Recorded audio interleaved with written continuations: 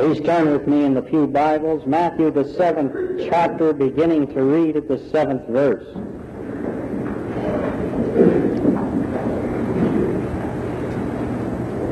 Ask, and it will be given you. Seek, and you will find. Knock, and it will be opened to you. For everyone who asks receives, and he who seeks finds, and to him who knocks it will be opened. For what man of you, if his son asks him for a loaf, will give him a stone? Or if he asks for a fish, will give him a serpent? If you then, who are evil, know how to give good gifts to your children, how much more will your Father who is in heaven give good things to those who ask him? So whatever you wish that men would do to you, do so to them. For this is the law and the prophets. Amen.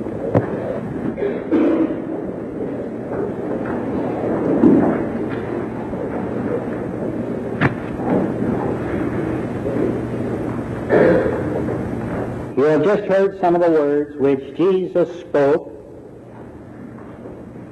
which Matthew has pulled together in what some commentators call the Sermon on the Mount. And he ends with this particular phrase which we have heard today, and which has been known since the 17th century as the Golden Rule. Do unto others as you would want them to do unto you. Or as one place, as the Living Bible paraphrases it, treat others as you would want them to treat you. It's the Golden Rule. We know it, not quite sure we understand it, and the goal and purpose of this sermon is to help each one of us to take a new look at the Golden Rule and to see it in all of its glory and splendor and shining power. No one yet has been able to fully comprehend the simplicity and the complications involved in this great teaching, but you can only grow in its understanding as you're willing to listen to it and look at it and allow its luster and beauty and power to penetrate and make a difference in your life.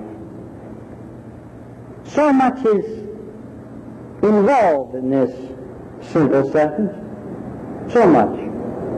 Before you can really understand it, you have to know how you want other people to treat you. Before you can do unto others as you would have them do unto you, you really have to know what it is you want other people to do unto you. Before you can treat others, you must know how you want them to treat you. Now, how do you want people to treat you? Those who make a study of such things and who try to systemize our thinking into some compact form claim, whether we know it or not, that there are 5 things most of us want to receive from other people. You know what they are? The first is encouragement. We are people who need the support of other people. Consequently, each one of us wants encouragement from other people. And you know that's true. It's so much easier to attain goals in life when we know that other people are with us. Whether it be a slap on the back, words of hope, or a smile of confidence, when you know that other people are pulling for you, when others want to do as much as they can to help you, you find a response that brings happiness and joy. One thing that each one of us wants. is for other people to treat us with encouragement. Second, we want appreciation. You like to be appreciated, so do I. We are individuals who need appreciation. William James has said that the deepest principle in all of human nature is the craving for recognition. Do you realize that that particular desire that you have to be appreciated, to be recognized, noticed, that's greater in you than is even the desire to make money or to gain material gains or goals. That's a very strong drive, and it's not all wrong. It's that particular desire for appreciation that enables us to do a good job, to perform successfully in our undertakings. It's the motivator that enables us to be good parents and good church members. It's a very strong force, but it also has the ability to make us look very foolish.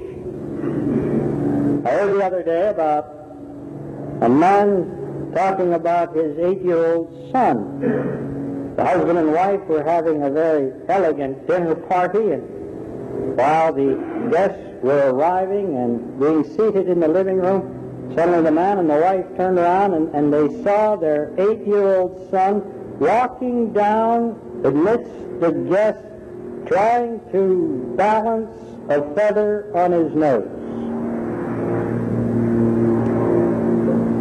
All of us go through life trying to balance all sorts of feathers on our noses, all for the same reason, so that other people will notice us, appreciate us. But things we mortals do to scream silently, and sometimes not so silently, the same desire we all have. Notice me, notice me. You want other people to treat you with appreciation. Third,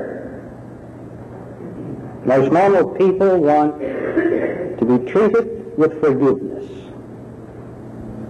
There's not a person in this room, there's not a person who ever has lived, is living, or will live, save Jesus Christ, who has not done something, said something, for which there's a need for forgiveness. And though it is hard for us to admit it, and though most of us are so stubborn we don't want to ask for it, there's not one of us who does not want to be treated with forgiveness.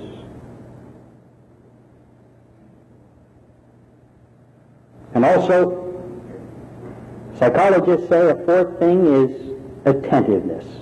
That's what you want other people to give to you, their attention. Have you ever noticed, as a third party, two other people talking with one another? Try it sometime when you're bored at the party. Watch two people. We don't listen to each other. Usually the one who is supposed to be listening is thinking up what he's going to say when the person who is speaking is finished, so that he can have time to know what he's going to say when he's supposed to be listening. We talk at one another, about one another, but not to each other. And yet each one of us has that desire to have people to listen to us. You see, when you listen to me, not just out of politeness, but out of love, you give to me an opportunity that only communication can give. It enables me to open up, to share some of my deepest feelings, to allow you to be a sounding board. Really, it doesn't matter whether you agree or disagree. You give me your ear, and when you give me your ear, you give me confidence. And when I have confidence, that is what brings about my creativity. You cannot be creative without confidence. And confidence comes when you know people are willing to listen. That's communication. All of us have the desire to be listened to. And the fifth thing, we want to be understood. We don't mind being criticized, but we want to be understood. We are even with people want to find fault. But please find fault with me as an individual. I want to be understood as an individual, yes. I am a product of my heredity, my environment, my hang-ups, and so are you. Please understand me not the way you want to, but the way I am. We all want that. We want to be understood as an individual. And that's the fifth thing that most psychologists agree is a desire that each one of us wants to receive from other people. So when you understand the golden rule, before you can do unto others, you have to know what you want others to do unto you. Make sure you know what you want others to do unto you. And this teaching of Jesus also requires that we do some remembering. Not only knowing how we want other people to treat us, but that we remember something which seems awfully hard for some of us to remember. And namely is this, the feelings that I have and how I want you to treat me. They're identical to the desires that other people have as to how they want to be treated. We get so fouled up in our personal relations sometimes, and I'm convinced that the reason we do is because we don't think. For some reason or another, I guess it's because of our selfishness, that seems to be the cause of so many of our problems, but we seem to forget that other people have the same desires that we do. Most people, unless they're terribly sick in mind or awfully selfish in heart, most people want the same thing that you want. Makes no difference how old they are, where they live, what hour of the day, no matter what color the skin, no matter how great their education, how much money they make, doesn't even matter what church they go to. They want to be treated the same way you want to be treated. But that's how we forget that. We get to thinking that we alone are the ones that should be treated the way we want to be treated. If you're going to live by the golden rule, if you're going to see it work, it requires not only that you know how you want other people to treat you, but that you remember. Remember that other people want to be treated exactly the same way. It requires one other thing here, which sometimes we overlook. It requires that we know and remember. And it also requires that we do unto others before they do unto us. You see, this teaching of Jesus really was not unique in one sense. Long before Jesus, Confucius, Plato, the Old Testament writers, they taught somewhat the same principle, though they taught it in its negative form. Do not, they said, do not do unto others those things that you do not want them to do unto you. Which you see, strictly negative. It just merely meant that you did unto others nothing. Just don't do anything that will hurt them. And then along comes Jesus, and he states this not in the negative, but in the positive. Do what you want others to do unto you. It is not just enough to say, I will not hurt my brother. You must say, what can I do to help my brother? And though the word isn't exactly there, the idea is there, and Jesus expects you to do it first.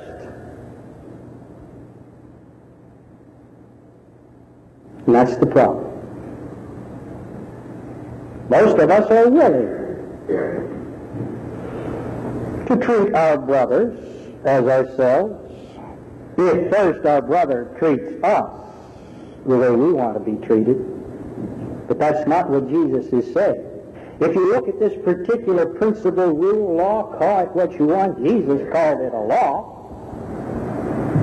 You'll find in Luke, it is not, where Matthew puts it, at the conclusion of teachings on prayer, before he starts talking about the narrow gate.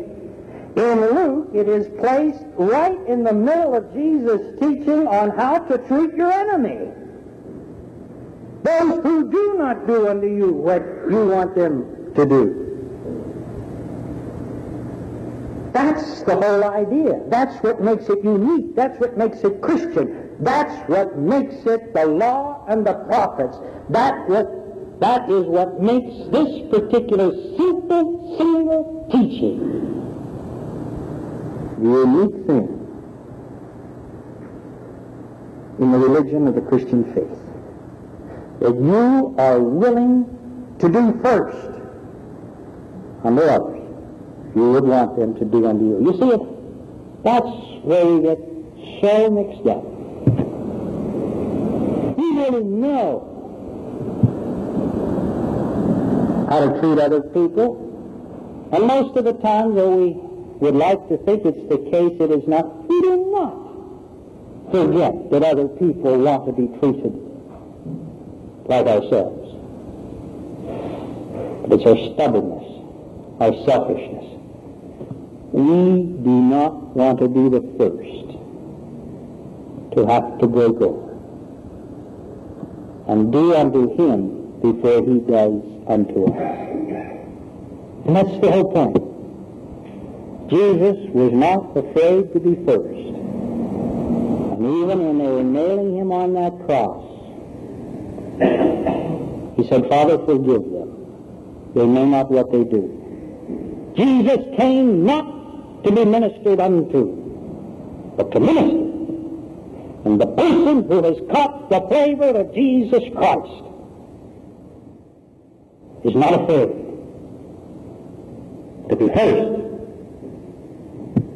in doing unto others. So the next time you're in the midst of a personal problem in your relationship with other people,